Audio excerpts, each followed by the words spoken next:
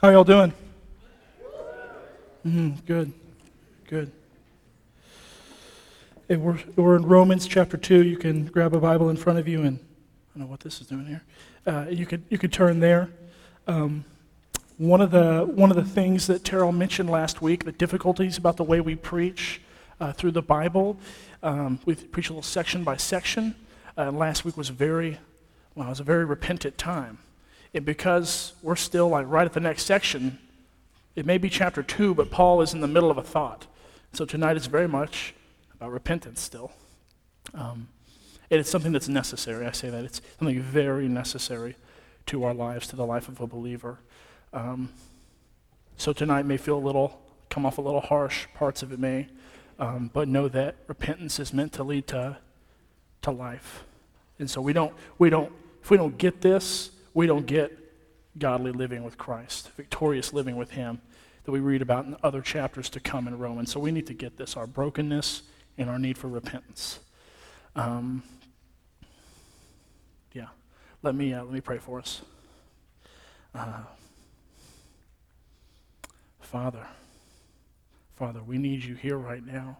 Holy Spirit, be with us. Speak to us as we read your word, as we learn from you, God. Please, Lord, we want to have an open heart. We're willing to hear from you.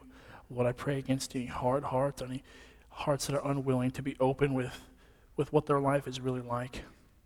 Lord, I pray that you would soften our hearts right now. Lord, protect me from saying something foolish.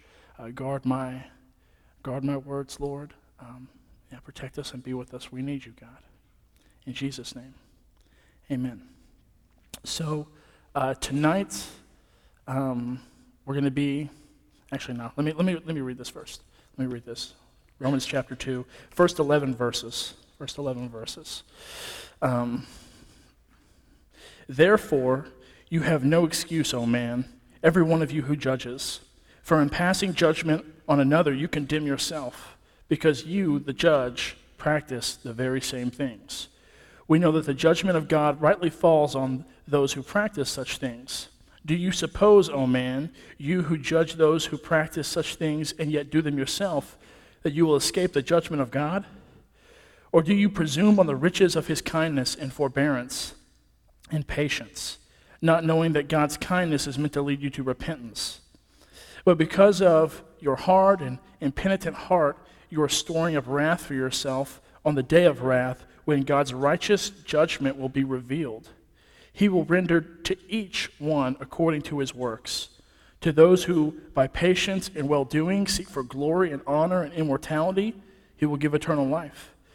But for those who are self-seeking and do not obey the truth, but obey unrighteousness, there will be wrath and fury.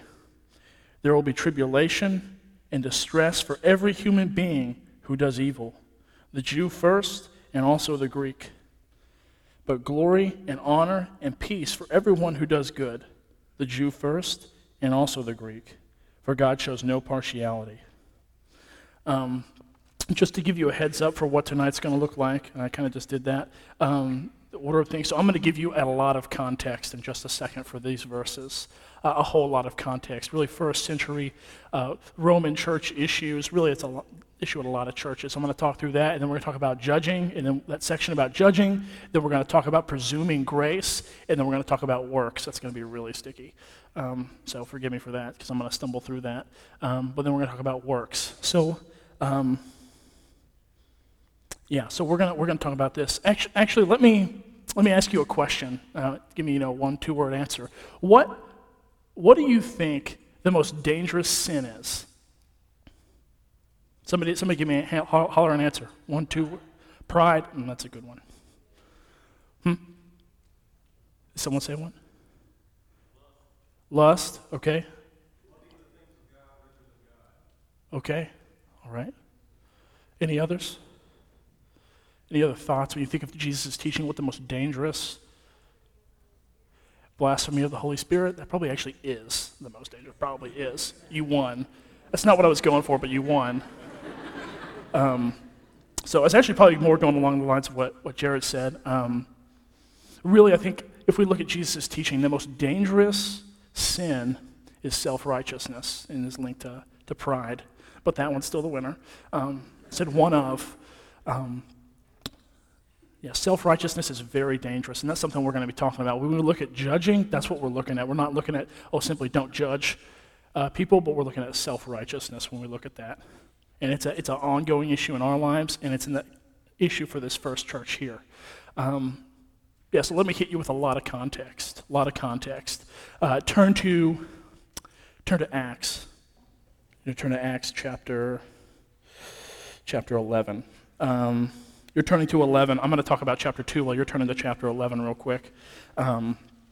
So Pentecost happened. Some of you are familiar with the story of Pentecost. When the Holy Spirit first comes on to the believers and they believe, and they're speaking in tongues, and all these people can understand them. Then there's all these believers. All those people who can understand them are Jews. And it names all these different countries that they're from. They're part of what's called the dispersion. So centuries and centuries before, when Israel is conquered, actually time and again, Jews spread out further and further around the globe. And they still are believers, they're Jewish believers. They hold on to their religion. And then at this time, they're coming back to the temple. So they list a huge portion of the world. And they're all there. They're at the temple. And then Peter's preaching, and they all believe. Those are Jews. From other countries who are believing. That's who believes first. Chapter 2, verse 5 says that they were God-fearing Jews, or like very, very devout Jews. Now let me go. I took you to chapter 11 because chapter 11 is where the first Gentiles are filled with the Spirit. So up until this point in Acts, in the early church, Peter, the other apostles, they all thought, this is for the Jews. This is God redeeming us, and He is. It's for the Jews. That's what they thought. In chapter 10, Jesus speaks to Peter in a vision and says, no, it's for the Gentiles as well. And it bewilders him. It does. And then he does it. He preaches to some Gentiles, and they believe. They believe, the Spirit fills them, and Peter's amazed. Peter's like, wow, it's for them too. This is a realization for them, for these first Christians, that Gentiles could be believers filled by the Spirit, could repent and be a part of the family of God. That is a new thought for them, a new thought. But it's very biblical if we look back on the promise to Abraham. It's very biblical. Let me take you to, I took you to chapter 11 for a reason. Hold on, let me turn there too.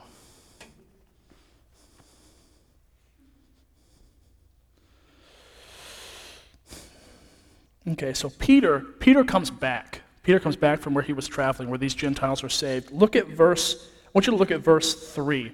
It says, it calls these people the circumcision party, and don't think of those as just regular Jews. Those are converted Jews. Those are Jews who are Christians, who believe that Jesus is the Christ. Verse 3, you went to uncircumcised men and ate with them. That's what it says. It says they criticized him. Verse 2, they criticized him. They said, what are you doing? We heard you were eating with Gentiles. And these are Jewish Christians. These are the first converts ever, the first people to ever be filled with the Spirit. And they're going, what are you doing, Peter? What are you doing eating with the Gentiles? It was shameful. And then he tells them the story. Hey, I got this vision. Jesus spoke to me. And then I preached to the Gentiles. And now they were filled with the Spirit. Who am I to stop God? I'm flipping over. Go down to verse 17. Verse 17, if then God gave the same gift to them as He gave to us when He believed in the Lord Jesus Christ, who was I that I could stand in God's way? He uses it like a trump card. If God's going to do it, how can I? I can't stop Him. Hey. Verse 18, when they heard these things, they fell silent, and they glorified God, saying, then to the Gentiles also God has granted repentance that leads to life. And they're rejoicing. They're like, wow. This is incredible. That's awesome. Gentiles can be saved by the Messiah as well. That's incredible. That's like a revelation to them right here. They did not realize it could happen. Let me keep reading real quick. I'm going to keep following with me just to give you some context on this church at Antioch. Verse 19. Now those who were scattered because of the persecution that arose from Stephen traveled as far as Phoenicia and Cyprus and Antioch, speaking the word to no one except Jews. But there were some of them, men of Cyprus and Cyrene, who on coming to Antioch spoke to the Hellenists, or just Greeks, Gentiles, also preaching the Lord Jesus. And the hand of the Lord was with them, and a great number who believed turned to the Lord. The report of this came to the ears of the church in Jerusalem, and they sent Barnabas to Antioch. When he came and saw the grace of God, he was glad, and he exhorted them all to remain faithful to the Lord with steadfast purpose. For he was a good man, full of the Holy Spirit and of faith, and a great many people were added to the Lord. So Barnabas went to Tarsus to look for Saul, or that is, Paul, who wrote Romans. And when he had found him, he brought him to Antioch. For a whole year they met with the church and taught a great many people. And in Antioch, the disciples were first called Christians. So we have this incredible move of God in this city called Antioch, where Jews have ran to because people who deny Jesus or the Christ were beginning to persecute Christians. And so they've come there, and now there's Gentiles believing in this city as well. It's a good thing. And so we see this church develop. Then we see Paul come to it. Paul comes to the city. Barnabas gets Paul and brings him here. Now, I want to take, you don't see this here, I'm going to take you somewhere else. Go to Galatians.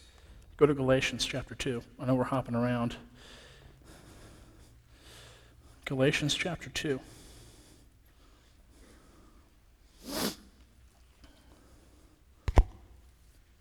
I'll give you a second.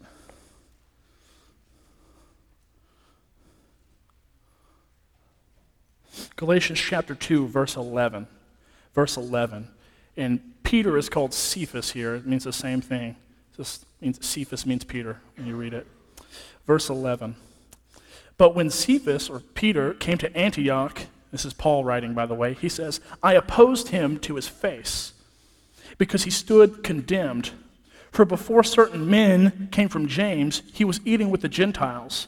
But when they came, he drew back and separated himself, fearing the circumcision party. And the rest of the Jews acted hypocritically along with him, so that even Barnabas was led astray by their hypocrisy. But when I saw that their conduct was not in step with the truth of the gospel, I said to Cephas before them all, if you, though a Jew, like a Gentile, live like a Gentile and not like a Jew, how can you force the Gentiles to live like Jews? Let me talk about that for a second. So Paul gets there, and Peter's there, and he sees this happen. He sees Peter go from eating with the Gentiles and be like, yeah, this is awesome. You're part of the family of God. And then a very zealous group of Christians who are very, very Jewish and very Christian. And what does he do? He switches and he hangs out with them. And what he does is there's this separation. There's this separation that happens where Jewish Christians are not associating with Gentile Christians, or they're breaking this. It's not like they don't believe they're not saved. They're breaking this. There's a separation. They're saying, no, we're going to be separate from you. That's good that you've received faith. It's good that you've received repentance. That's good, but we're separate. They've created this two-tier system where they are, the head of the family, the older brother, and this is, someone else. It's good that they can repent. That's good. And there is a separation. And Paul says, he opposes the Apostle Peter to his face and condemns him and says, no way. This is not the truth of the gospel. It's the phrase he uses. The truth of the gospel, that God is creating one family that he calls sons and daughters, one family, not this two-tier system. And that's a lot of context, but that is what is going on in Romans. That is what's going on in many churches, actually, that have a mixture of Jewish and Gentile people in their church. Now, let me add a little more context for you. Go back to Acts 18.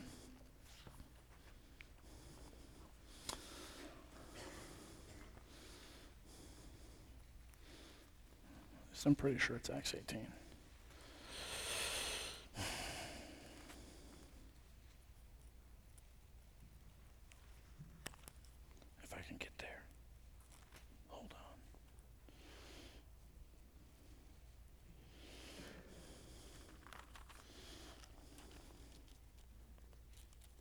Acts 18. All right, first two verses. After this, Paul left Athens and went to Corinth, and he found a Jew named Aquila, a native of Pontus, recently come from Italy with his wife Priscilla. because Claudius had commanded all the Jews to leave Rome. Stop right there. So I wanted to show you that in the Bible that happened. It's very historical. In 49 AD, Claudius kicks out a huge portion of Jews. It is not clear. It is not 100% clear, I would say, why. It is over, Roman historians say it's over a man named Chrestus. And so there's a lot of, Bible scholars, historians who believe that it's about the Christ. That similar in Acts, we're seeing Jews believe that Jesus is the Christ, and then there's riots about it. Riots happen in Acts. And we believe that something similar happened in Rome, where Jews were upset and say, no, this is not the Christ. Others say, no, this is the way. And Claudius, rather than understand it, rather than take time to address it, just says, get out. Get out. And that's what happens. And so they're gone. So all these, and most likely not all the Jews were gone, but Jews who were Christians, Jews who were causing trouble, people who were leading riots, he kicks them out. And that happens in 49 AD. In 54 AD, Claudius dies. Emperor Claudius dies, and Emperor Nero, one of the worst emperors ever, becomes the emperor. He's not awful at this point. He will be horrendous later. But all of the decrees that Claudius had made were rescinded by Nero, similar to our president. We get a new president, he can just rescind every single executive order the previous president made. It's very similar. And that happens. So now we have in 54, so we see, Aquila and Priscilla here, and they've had to leave. And in 54, now we have Jews coming back to Rome, back to the capital city. Jewish Christians coming back. And so for several years, there have been Gentile Christians living in this community. They're growing. We don't know how big they are. They're in house churches. And now Jews have come back, and they don't do house churches. The Jewish Christians, they stay around the synagogues. And so there is this tension that is renewed, that is built, where there's been this growing Christian community run by Gentiles, and now there's a new group of leaders, people who know the Bible better, people who do things very differently than they do. And there's a tension. There is an obvious tension between them. Romans is very difficult. It is, one of Paul's greatest epistles, but it is without a doubt his most difficult to understand. And even Peter says that. Peter says in his second epistle, Paul writes stuff that's really tough to understand. It's difficult. And Romans is difficult. And I'm not even talking about predestination, Calvinism. I'm talking about just the question, why do you write it? Why do you write it?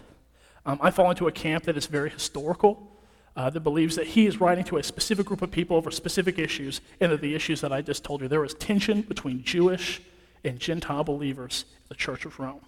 And the other camp is basically that this is a laid out systematic theology, Christian theology, Paul's theology, and it's there.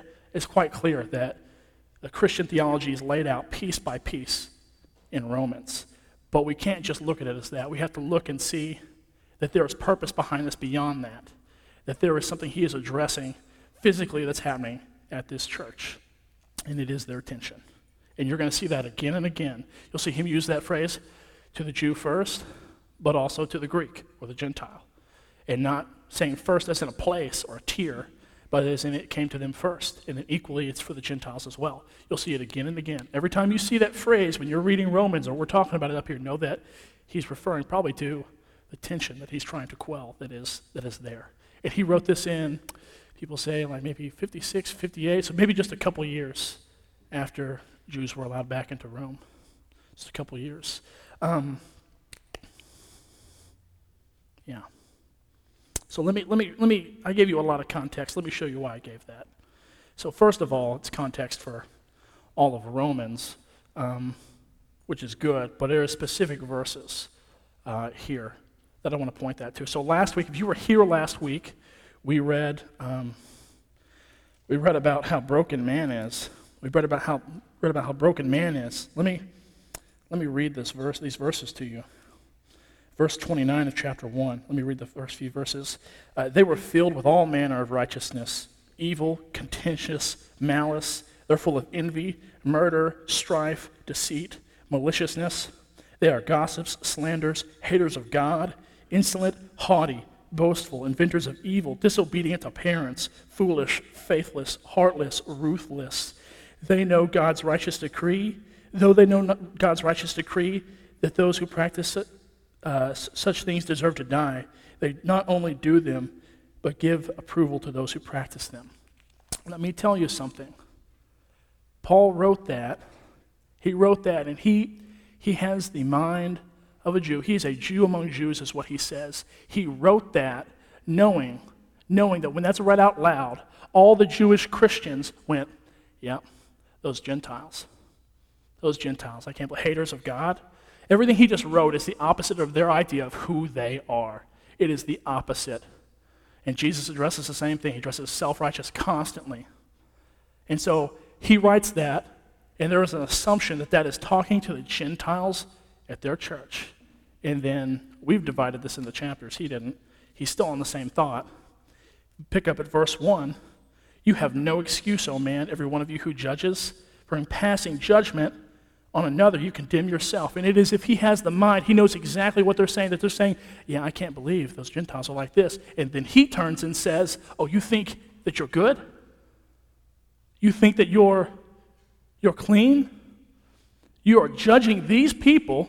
You are judging these people, and you're condemned because you judge them. You're condemned because you're guilty of everything that you condemn them of. That is the point here that he's trying to make. Not just that, oh, don't judge people, and not just that, if you judge, you're a sinner. But he is addressing the Jews here. He's addressing them, saying, no, you don't get to do that. You don't. And it's the same thing he says to Peter. He says, how dare you? How dare you lay a burden on them that you never have been able to carry and never will be able to? And Peter knows it's the truth. And all these, when he writes this and they read this, all the Jewish Christians in Rome knew it too. They knew it too, instantly. They're condemned for judging the Gentiles. And that's why I gave you that context there. And it's going to be all throughout Romans. Throughout Romans. So, anyways, that's a lot of context. So, let's get on to more practical stuff. There are practical implications for this. So, sorry, I'm done with the context. Not that you'll enjoy the practical implications. So, let me say something. This is probably all Gentiles in here. I highly doubt there's any Jewish people here. There might be, but we are very Jewish in a sense, especially when it comes to this. We are very Jewish when it comes to this. The culture here, this is spot on. This is spot on, and it happened last week. There were some of you, Terrell, read those verses, read that condemnation, read all that truth, and you went, yeah, there's some people in here who need to repent. That was your first thought. You're in here, you're in this room. That was your first thought. You saw people come down here for prayer, and you thought, yeah, it's about time she got some prayer. She needed that. I'm serious. I know it's funny when you think about it, but I'm serious. There are folks that was your first thought. Your first thought wasn't, that this is you broken. Your first thought was someone else is broken. These verses are about someone else. And Paul wrote this section on chapter 2 just for you as well. It applies to those Jewish Christians there, and it is for you as well. And when I say that, it's for me. I love to judge. It is one of my favorite. It's like a hobby. I'm serious. I judge everything. I judge music. I judge movies. I judge food. I judge Brandon earlier for playing fake, gangster Christian rap. Like, I judge everything. Everything. It's like, I'm serious. It's like my favorite thing. It's a huge issue. I'm serious. I have taken on what you would call a spirit of a Pharisee. And Jesus condemns this throughout the Gospels. That is the big thing he lays against the Pharisees. Not that they would follow the law, but that they are self-righteous. They are self-righteous. There's nothing wrong with trying to follow the law. They are self-righteous, and that's exactly an issue with me. It's exactly an issue with me, and I bet it is for some of you too. And let me tell you why you think that. You think that because you compare yourself to someone else. The only reason you think you're innocent is because you compare yourself to someone who is not. You compare yourself to someone who does things differently than you. Someone who posts, their sin on Instagram and you don't. You hide it. We are exceedingly good at hiding our sin. We're pros at hiding our sin. Absolute pros. Let me share something else about this, about the nature of this. Because there are some of you who are like, well, I'm not doing some of these things. And Jesus, several times over, talks about the heart. The heart is what God cares about. God cares about your heart. Jesus looks into a crowd of people, many who've never committed adultery, and said, you thought lustfully about this person? You're an adulterer. And they've never committed adultery. They've never done it. And they thought they were innocent. And it's the same here in this room. You haven't committed adultery. And yet, you've thought it. And you maybe haven't acted on it, but it's what your heart wants, and God cares about your heart. And that is a serious issue. You cannot point the finger at someone else because they've done something that you want to do, just because you haven't done it yet. You can't. You can't do that. Self-righteous. And it applies right here in this room. It's a big issue here. Big issue.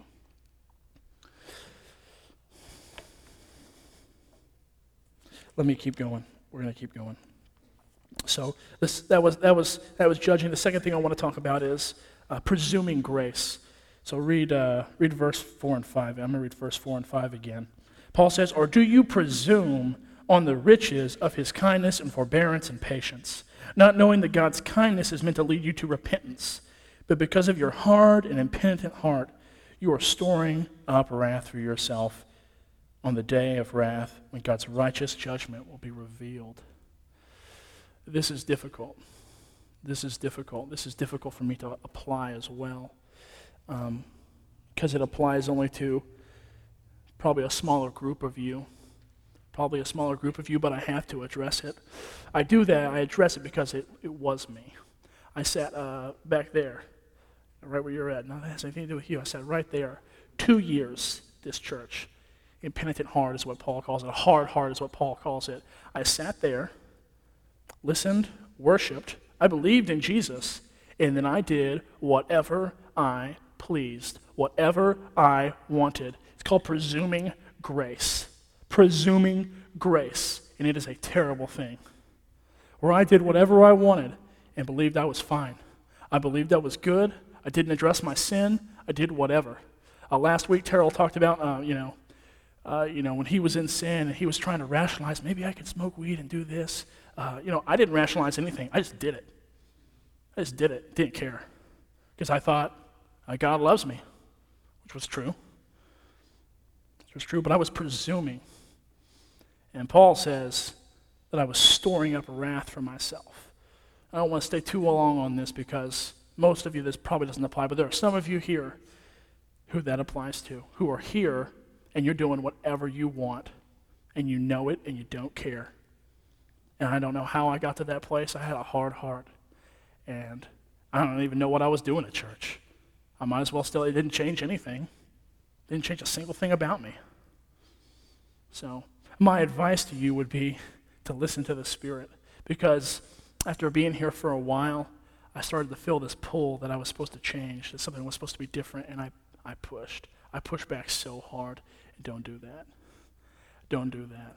You need to give in to him when he speaks to you. When he convicts you, you need to give in to that. So presuming grace is a dangerous thing. It is a terrible thing to know the will of God and then not do it. A very terrible thing. And I did that. And I know there's a few of you in here. It's the same thing. I'm gonna get going. Last point we're going to talk about tonight, which is actually the most difficult point. Let me just read it. Verse 6 through 11. He will render to each one according to his works. To those who by patience in well-doing seek glory and honor and immortality, he will give eternal life.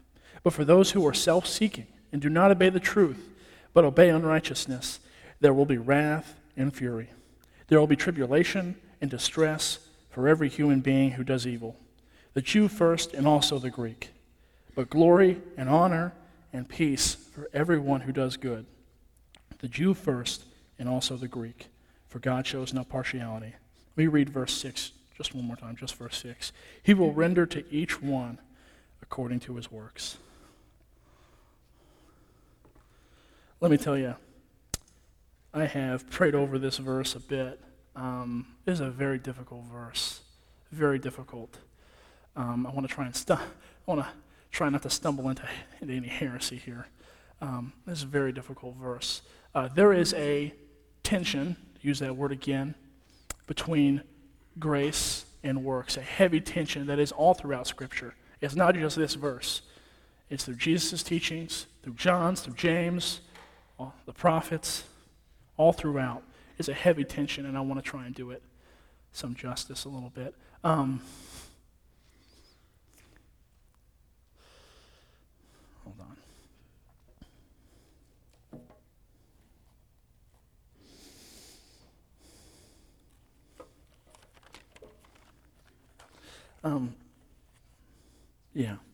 Let me talk about this. So we have what's called a Protestant background, us in this room, whether you know it or not. A few hundred years ago, a guy named Martin Luther rebelled against the Catholic Church, actually primarily because of Romans, what he read in Romans about grace through faith, because that's not what he was experiencing at the Catholic Church. And so he pushed hard that we are saved by grace alone and not by works. And he's absolutely right in it. But there's been this thing that hasn't been good for us, because now Protestant churches are filled. They're absolutely filled with people with no works whatsoever, and who fight against the idea of having to work at all. When in reality, Martin Luther had more works than everyone in this room combined. He had a lot of works, but he was right still. We're saved by faith alone. So so there's a tension here. And this isn't the tension that he created. If you look at Jesus, if you look at his teachings, just flip there. Flip to Matthew 25. Flip to Matthew 25. Look at Jesus' teachings. That's what we're going to do.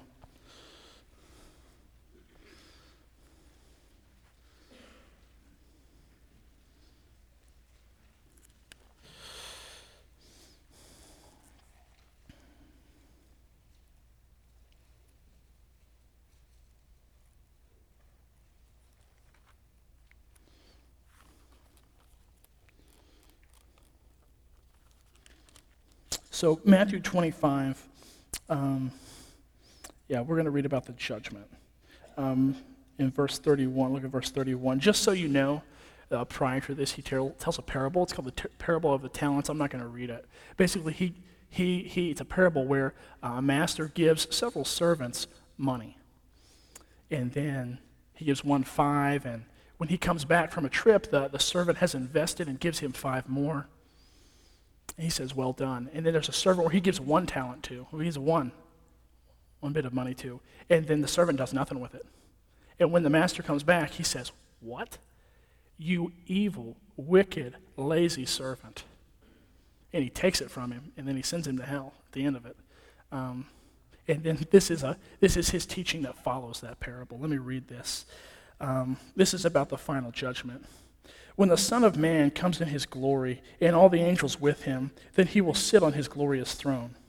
Before him will be gathered all the nations, and he will separate people one from another, as a shepherd separates the sheep from the goats.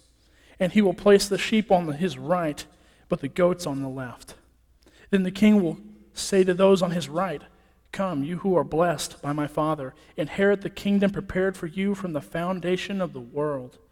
For I was hungry, and you gave me food. I was thirsty, you gave me drink. I was a stranger, and you welcomed me. I was naked, and you clothed me. I was sick, and you visited me. I was in prison, and you came to me. Then the righteous will answer him, saying, Lord, when did we see you hungry and feed you, or thirsty and give you drink? And when did we see you a stranger and welcome you, or naked and clothe you? And when did we see you sick or in prison and visit you? And the king will answer them, truly I say to you, as you did it to one of the least of my brothers, you did it to me. Then he will say to those on his left, depart from me, you cursed, into the eternal fire prepared for the devil and his angels. For I was hungry, and you gave me no food. I was thirsty, and you gave me no drink. I was a stranger, and you did not welcome me. Naked, you did not clothe me. Sick and in prison, you did not visit me. Then they also will answer, saying, Lord, when did we see you hungry or thirsty or a stranger or naked or sick or in prison and did not minister to you? Then he will answer them, saying, truly I say to you, as you did not do it to one of the least of these, you did not do it to me. And they will go away into eternal punishment, but the righteous into eternal life. So, Jesus just painted a picture of what the judgment looks like. It's a little similar in Revelation as well, where he separates everyone. Goats to his left, sheep to his right. What distinguishes them? According to Jesus, it's what they've done. And according to verse 6 of chapter 2 we just read, it's according to what they've done. He separates and says, you're not mine, and these are mine. How are these his? And he says, you gave me food, you gave me water, you clothed me, you took care of me. And these didn't. That's the separating factor. That's incredible. It's incredible. No mention of faith. No mention of grace. No mention of the blood of Jesus. It's just like, this is what you did, this is what you didn't do. And these go with me, and these don't go with me. And that's bad. And that's bad. So we see that from Jesus as well. This idea that our works are very important. Works are very important. I gotta fix this. This is bothering me. Let me tell you something. Works are fully expected in the life of a believer. I don't know how to more simply put it. Jesus clearly expects you to have works. Paul, what we just read, clearly expects you to have works. He clearly expects you to have works.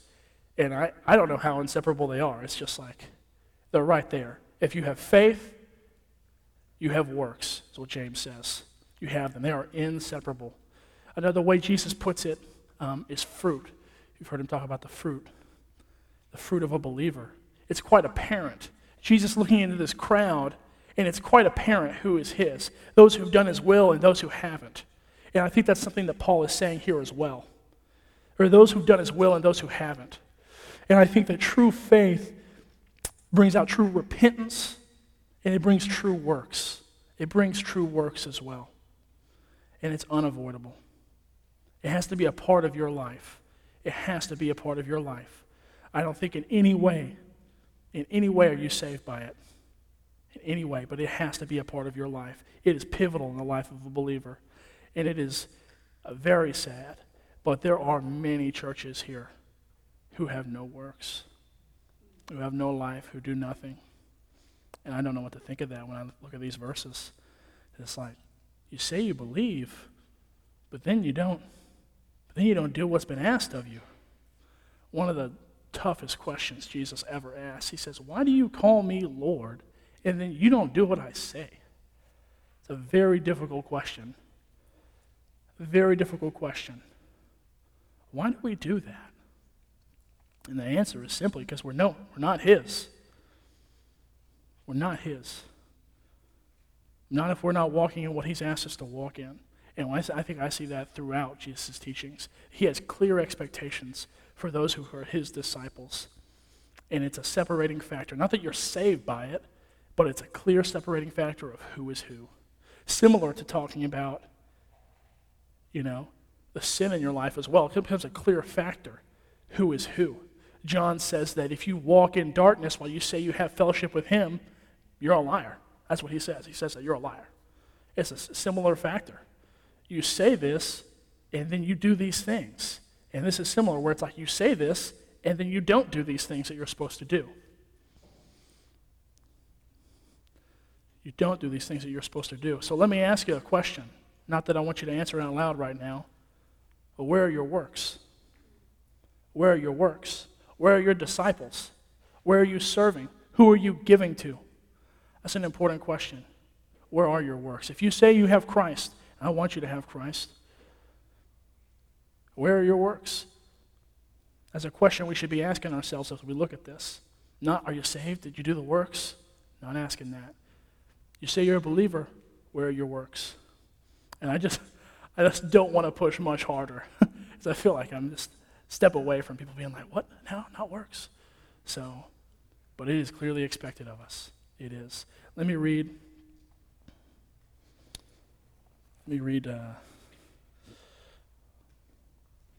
it's in my notes.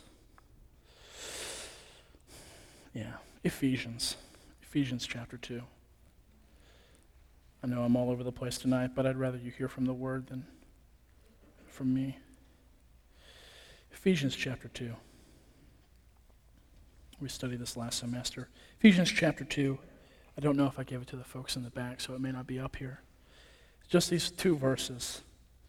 No, actually 3. Chapter 2, verse 8. I'm going to read 8, 9, and 10. For by grace you have been saved through faith. And this is not your own doing, it is the gift of God, not a result of works, so that no one may boast. And this, I wanted you to hear that after talking about works, but listen to this. For we are his workmanship, created in Christ Jesus for good works, which God prepared beforehand that we should walk in them. This tells us a couple things. It reiterates that works are expected in the life of a believer, but it says something else that I think is important. That works, any works that I've done, have been prepared for me to walk in. Any works that I'm walking in now, in the past, or in the future, or that I'm judged for, will not be works that I've conjured up. It'll be works that he's given to me. In the same way that grace is a gift, the same way that faith is a gift, in a similar way works are a gift. You don't make these up. This has been given to you to walk in. So when you ask yourself, when I ask you, where are your works? And you go, nowhere. You need to look, because you're called somewhere. You're called somewhere. The Spirit of God has a place for you. You have things that you're supposed to be walking in, places you're supposed to be serving, people you're supposed to be preaching to. There's somewhere you're supposed to go, and you need to know that. You need to know that. Where is it? And you need to ask, I don't know where you're going. I don't know what the Spirit of God has planned for you, but it is clear by these verses, the Spirit of God has works planned for you to walk in, and you need to look for those. You need to look for those. And some of you, the answer is going to take you somewhere you weren't planning to go. On a totally different path. And you need to be willing to move for that.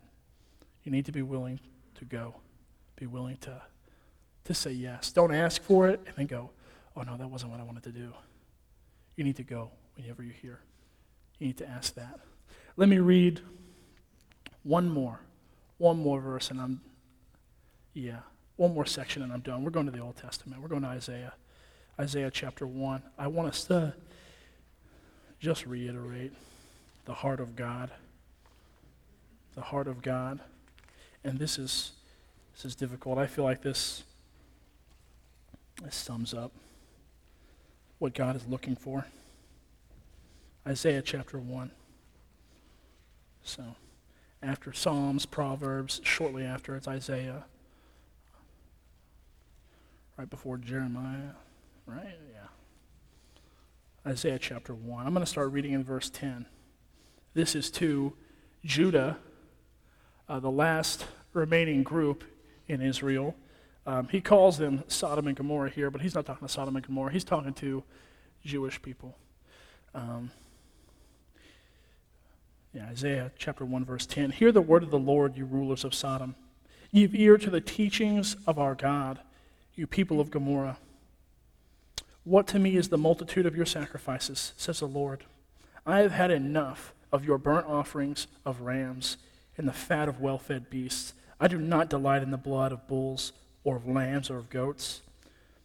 When you come to appear before me, who has required of you this trampling in my courts? Bring no more vain offerings. Incense is an abomination to me. New moon and Sabbath and the calling of convocations, I cannot endure iniquity and solemn assembly. Your new moons and your appointed feast, my soul hates. They have become a burden to me. I am weary of bearing them. This is God speaking. I am weary of bearing this. When you spread out your hands, I will hide my eyes from you. Even though you make many prayers, I will not listen. That's right. God literally tells these people, you pray and I don't listen. Your hands are full of blood. Wash yourselves, make yourselves clean. Remove the evil of your deeds from before my eyes. Cease to do evil. Learn to do good. Seek justice. Correct oppression. Bring justice to the fatherless. Plead the widow's cause. Now, who does that sound like? Who does that sound like? It sounds like Jesus separating people who's brought justice and who hasn't. You're going to hear Terrell, and I know you've had a bit, talk about being image bearers. We're called to be image bearers of God. And it's the same issue. God is upset with his people because they are not bearing his image. Their hands are full of blood, and he's tired of listening to them. They come to church, and he's like, what are you doing here? Your hands are full of blood. You're covered in sin. Why are you not taking care of the poor? Why are you not taking care of the orphans and the widows? And then Jesus, he's separating people at the end. He's saying, this is who's done the will of my Father. This is who's taking care. This is who's bared God's image. And I think that's the heart of the issue when we talk about works, because God is still on this. He still wants us to bear his image. And now he's causing us to do that. He's given us grace, he's given us faith, and he's given us works. He's causing us to bear his image. When we have works, that's what it is. Bearing his image. You're called to do that. You're called to do that. Let me read the last section there. This last little section. Verse 18. Come now, let us reason together, says the Lord. Though your sins are like scarlet, they shall be as white as snow. Though they are red like crimson, they shall become like wool.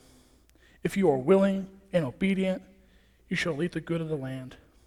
But if you refuse and rebel, you shall be eaten by the sword, for the mouth of the Lord has spoken. So we see God condemn and go, what are you doing? Stop it. I don't even want to listen to you anymore. And then he says, if you'll repent,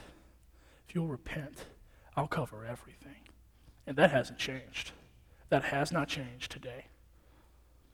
And I know maybe you're like, man, this is heavy, or this is like, wow, this guy's pushing all this repentance. And let me tell you something. Repentance is key. And if you want to hear about grace, I don't want you to just hear about grace. I want you to experience it and just preach it up here to you. I want you to experience it. And if you're going to experience it, it's going to start with repentance. And these people didn't. And God still wants it. His heart hasn't changed. And he's doing it a different way. He's doing it a different way. His heart has not changed. He wants repentance, and he wants justice, and he wants mercy. That's what he desires of us.